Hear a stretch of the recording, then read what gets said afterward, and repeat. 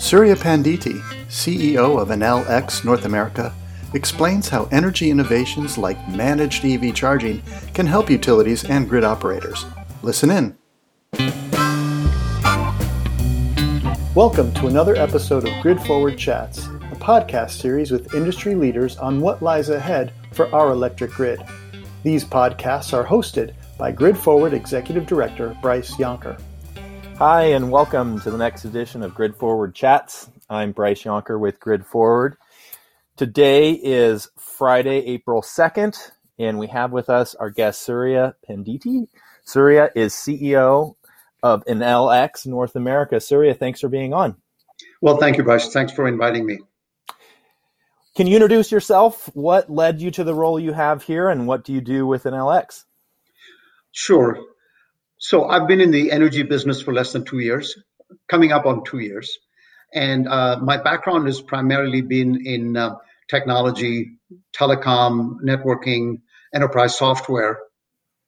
What I find really interesting now is that the energy, especially if you look at the energy transition, technology, machine learning, artificial intelligence, some of these technologies that come from where I was working previously have become very applicable to the energy business.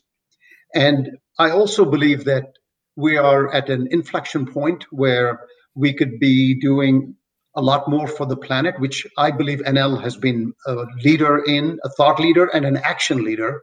And so that's what brought me here is when I saw that Enel globally had signed up for the UN SDGs, that we made some of the early investments in renewables and commitments to a transition from fossil fuels. And to me, that was an important attractor for me. Well, the industry always needs smart minds. We'll take great people from tech, so thanks for joining in. I always ask this question, as I had said, today is April 2nd. We're now over a year into the global pandemic. How are you doing? How is the team at Enel X doing? Thank you for asking. I see a few different types of situations. There are some that have a fair amount of flexibility because of being in a place, a location that allows them access to the outside, and remote working is manageable. Having said that, of course, in the early days, all of us were confused about what the new operating model was and how long it was going to last.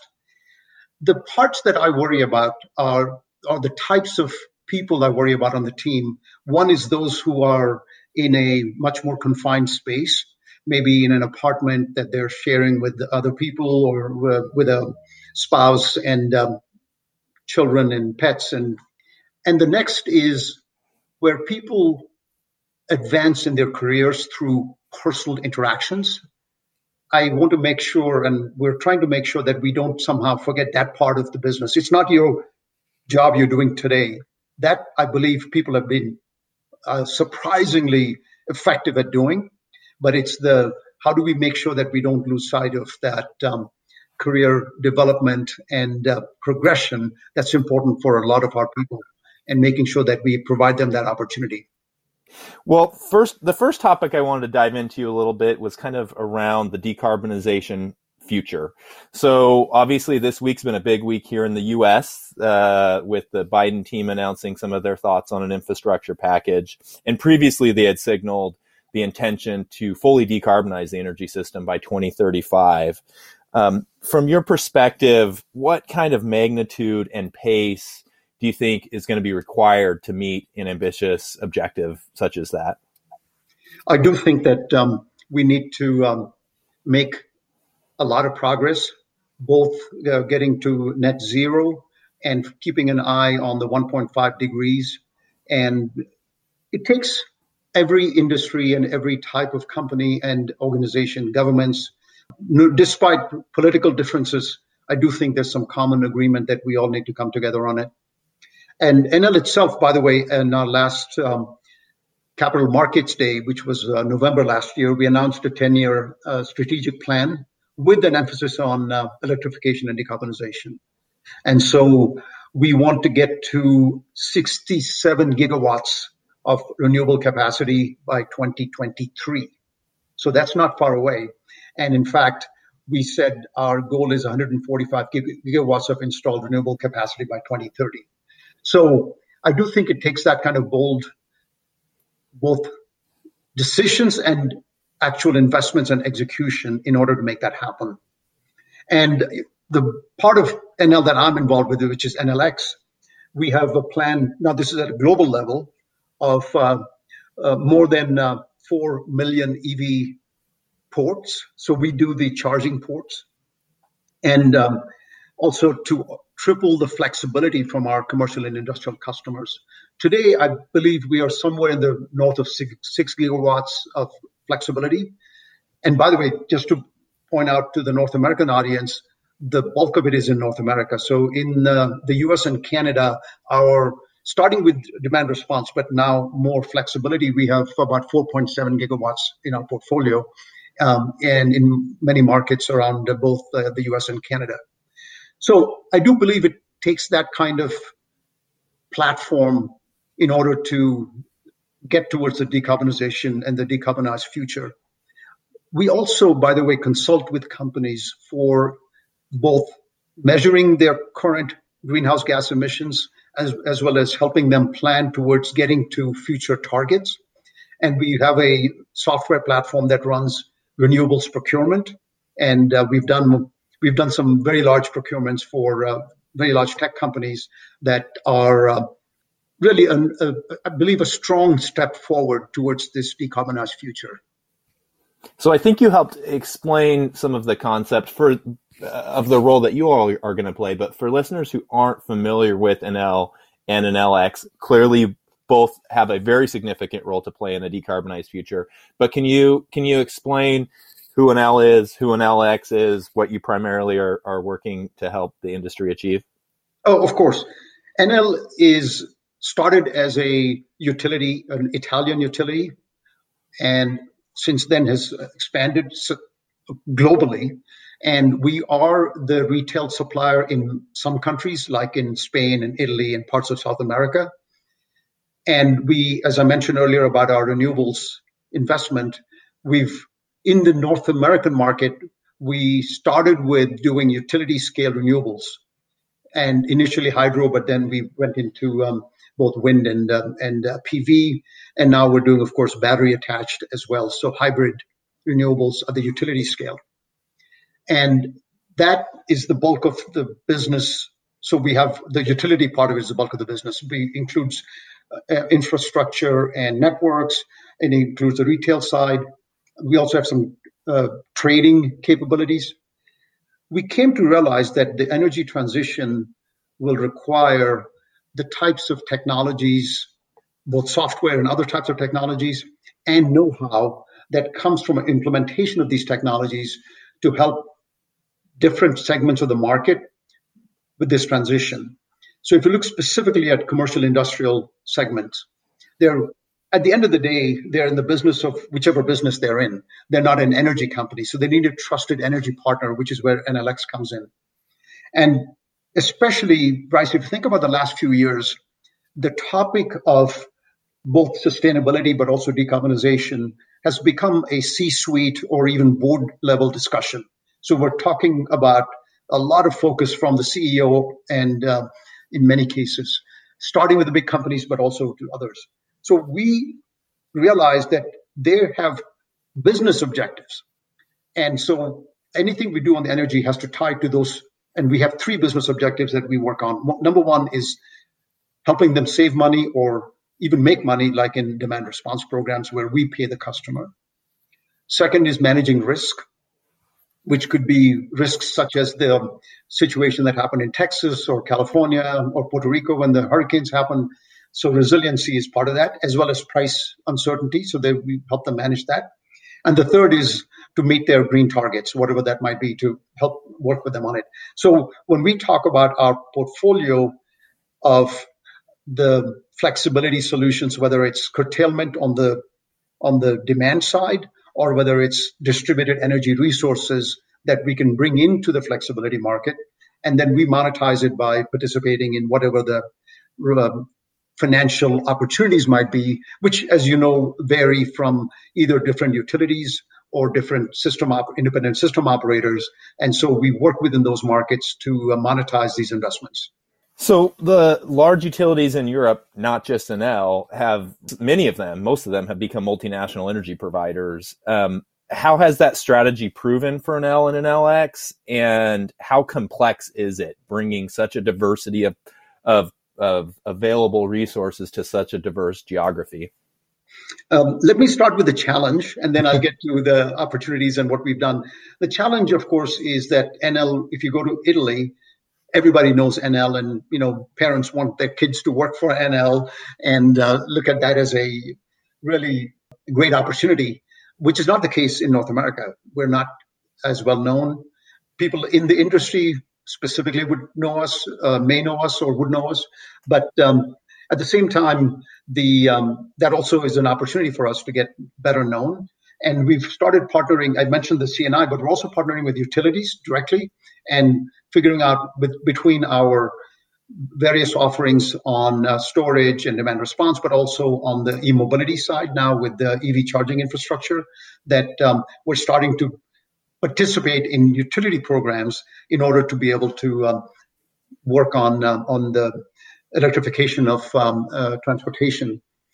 We're also bringing in e-buses. So we happen to be, I believe, outside of China, we're probably the largest e-bus owner operator, but we haven't done that in North America. We do that in South America quite successfully. So we're bringing that as well. And so the challenge I mentioned was, how do you take this European utility and coming into a new market? And we did that with three things. Number one, we brought some of our footprint on the renewable side, was able to help us with scouting out what we need to do in North America. The second is we made some acquisitions. And so we acquired Anonoc, we acquired Demand Energy, we acquired Motorworks. So these are all different acquisitions that form the footprint of Enel-X North America, but we've taken them global after the acquisition. And third thing is we're doing organic development, of course. And so we've invested considerably in software technologies.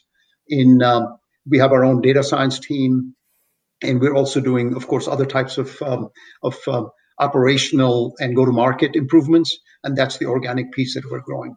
So many of the traditional and I would say somewhat vertically integrated distribution utilities in North America have pretty limited equity investments in companies like you, the strategy like you guys did, where you bought the companies and are expanding them to geographies. Obviously, they're the deployment agents for some of these key activities. But how has the role that Enel-X played proven to be a good strategy, and what sort of lessons do you think either utilities or other stakeholders might have in the lessons that you guys are finding by the investments that you're making in the strategy that you're bringing together? We are in a pretty unique situation and position because on one hand, we have our origins in a utility that has walked the walk. And so we've learned a lot along the way of how do you transition from a fossil fuel-based, very traditional integrated utility to participating in more deregulated markets, as well as making the transition to become on the path to becoming carbon neutral. And so that journey, we've learned a lot. And at the same time, we are not a utility in North America. So we can partner with utilities because we are not a competitor to them in any way. And so we can learn the lessons, but also have this partnership. So I've certainly been impressed with the leadership that many of the senior folks at utilities that I've interacted with, how forward-thinking they are in North America. So I have to give credit that there's a recognition of this transition and an openness and willingness to hear our perspective and point of view. I've personally interacted with some of these folks, including C-suite executives, and they've been very open to. I'll give you a couple of examples. So one was where we talked about how do we scale our EV program so that we're bringing all of the benefits of not just the electrification of transportation, but the software intelligence to make sure that their end customers are happy with that move, as well that we can participate in the energy markets in a meaningful and thoughtful way. And for example, today in California ISO, we actually have residential charging units registered in the demand response program. And so we are able to participate to some extent. Of course, the vehicle has to be plugged in for it to be curtailed or somehow managed, but we certainly are doing that. So to me, it's that openness, or that's one example. The other one is where we had a discussion with a different utility about how the combination of distributed storage and EV charging infrastructure, today they look at them as two separate RFPs. And my suggestion was, why don't you think about how you combine them? And there was an openness to say that is definitely worth considering. So some innovation that is happening. Of course, we can talk more about the FERC 2222 order in a few minutes. I'm sure you'll get to that as well. But to me, there are some opportunities and some challenges as well. There are certain markets where we believe that distributed resources, whether they be battery storage systems or other forms of distributed energy resources, should be given price signals to participate in the market when the grid is running hot. And we'd like to see that happen in order to give the right kind of financial returns for people like us who are willing to invest many tens of millions of dollars or hundreds of millions of dollars. We covered most of the topic areas I wanted to touch base with you on over the next few weeks. So we'll just pick a couple, but let's loop back on electrification. In the package that the Biden administration just shared, it was a significant component. Industry has been talking about it very enthusiastically for a number of years. How are you all seeing the increased interest in transportation electrification playing out? What are some of the areas within that are really exciting that you guys have a frontline view at? It's a good question, Bryce. To me, we have to pick and choose where we put our focus. This is a situation where there are many opportunities. So let's take the actual vehicle electrification. Of course, we don't play in that other than buses. And even that's a new area. We're just entering the market. We recently announced that we signed a deal in Massachusetts where we have a combination of two electric buses that we are going to acquire in addition to a PV plus storage plus EV charging infrastructure that we're doing that entire set of projects. Think of that as a pilot. But so there's the transit opportunity. So you got transit buses, you've got school buses, and then you've got fleets. Private companies also have fleets of buses. So multiple opportunities in that case. And then on the electrification of transportation, then of course you've got the opportunities around national highways. Today, that's not something that we're as much focused on, but certainly it could be an area of interest. And then you've got the, obviously, all of the other markets, whether it's commercial, industrial, government, and utility schemes that like the Make Ready programs that are interesting to us. And we expect to see now more direct participation or purchasing by government entities of many of these types of products and services. Maybe we can touch a little bit on storage or other grid-related aspects. So, as the acceleration of wind and solar and other renewables come online, I think a lot of folks are starting to think rather holistically around the investments that the grid needs to make. What are you guys thinking as especially critical investments in areas that you are involved in and working with your partners on in that realm? The distributed energy resources, to me, we've only scratched the surface. There's a lot more we could do. And partly it's the visibility of these resources. And so now, again, with the FERC Order 2222, there is that focus and need and drive towards not only the recognition and visibility, but also the participation. To me, the missing piece is, in some places it's happening faster, in some places a little slower, but the missing piece is having the right ability to participate in wholesale markets or in, let's say, generally in grid services, and to be thoughtful about how that happens, meaning that it should be when the grid is really in need of that resource to be able to discharge that resource at that time, to dispatch it at that time. And so the financial capacity incentives or resource adequacy incentives should be tied to having that resource dispatched as and when needed, when that situation occurs. But the visibility is important as well, to know what is available. Both primarily, this visibility issue, of course, is behind the meter assets. We do participate in distributed front of the meter assets as well. And then the global generation part of NL North America also is doing both hybrid renewables. And so they're doing PV plus storage as well as wind plus storage at utility scale. Pardon this quick interruption. Do you like the in-depth interviews on Grid Forward Chats? Subscribe to our channel on Apple, Google, Spotify, or Podbean apps. That way, you don't miss a single chat. And learn more about Grid Forward at gridforward.org. Now, back to the show. So maybe I can ask you a question, given your technology background a little bit, around the information flow and the analytics. And as a lot of, especially these distributed resources, come online, what sort of capabilities you would think are especially important for whether it's a grid operator or other energy stakeholders to really start taking more seriously? How do we need to leverage the opportunity that an additional set of information can bring to the ecosystem? It's a good question. And I see there are three things. Number one is visibility. And software and technology, IoT, those can give you visibility into the various, whether it's demand side or the supply side assets that are available across the geography and multiple locations. So visibility is one. And frankly, one of the areas that we do give visibility is working on utility portals.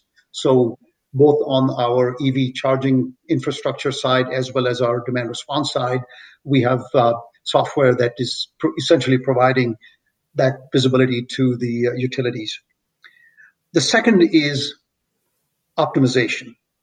Assets are only as good as your deployment of those assets, and how do you operationalize the optimization in order to match the expected outcomes. So if you want to do demand charge management, then you should have the ability to operationalize and to be able to do all the right things at the right time and in a manner that's not going to be detrimental to the system or to the grid, but incremental and beneficial, but to the host customer as well as to the grid. And the third piece is the participation in the energy markets. And that tends to be a fairly complex set of both forecasting as well and algorithms, as well as the ability to dispatch and at the right time and to send the signal for the optimization to happen. And so all three, I believe, are very important. And I do believe that technologies that help include many things that came from the more traditional, what we think of as technology world.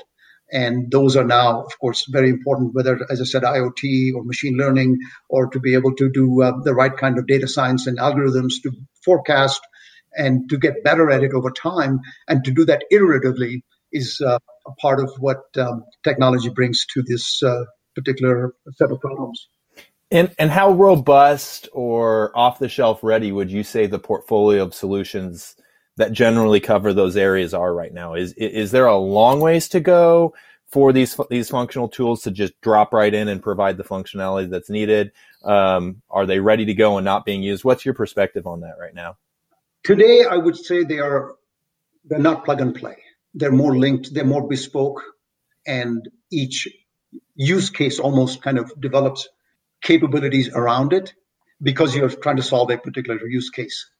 I do see that getting more, maybe not plug and play, but more discrete, in the sense that, we have a vision which says any asset into any market. And our vision would be to take the various types of assets, whether they be, again, demand side assets or like curtailment or generation or distributed energy resources or other types of assets, and, what people call a VPP. But frankly, it's about putting an asset into a market in order to be able to satisfy a set of requirements in that particular market. I would say it's not plug and play, but it's certainly going in that direction. So I'm going to pivot us to a couple last topics before we wrap up our time. I feel like I'd be remiss if I didn't ask you a question on resiliency. Obviously, it's always been a key issue for the industry, but last weeks and months have really, continued to bring it front of center and front of mind to many folks. What all are you seeing as the set of capabilities that Enel and other providers are bringing to really address what seems to be increasing frequency and increasing magnitude and impact of the resiliency disruptions on our system? We were dispatched in California when the rolling blackouts were forecasted, which was a few months ago. And we were able to curtail, depending on the day, north of 150 megawatts between commercial, industrial, as well as residential. As I Controlling mentioned, demand side? On the demand side. So we curtailed and working with CNIs, and our EV charging customers have the ability to opt into the DR program. So collectively, between that, we delivered over 150 megawatts in a given day. Likewise, we were dispatched in Texas as well. And again, we performed, I believe, quite well. And we recently also announced a microgrid project in Puerto Rico with Eaton Corporation. And you know that there were hurricanes a few years ago in Puerto Rico that were pretty destructive. We believe that the technology and the products exist. They always can be and will get better, but they exist. So the question then becomes, what else do we need in order to have this become a much more important part of the resiliency infrastructure? And that, I believe, is really about a few things. One is having the right kind of flexibility programs. For example, in CAISO, they have the base interruptible program. They have the DRAM, so multiple types of programs. They're good programs, but we could certainly improve on them as well. And so that's one area.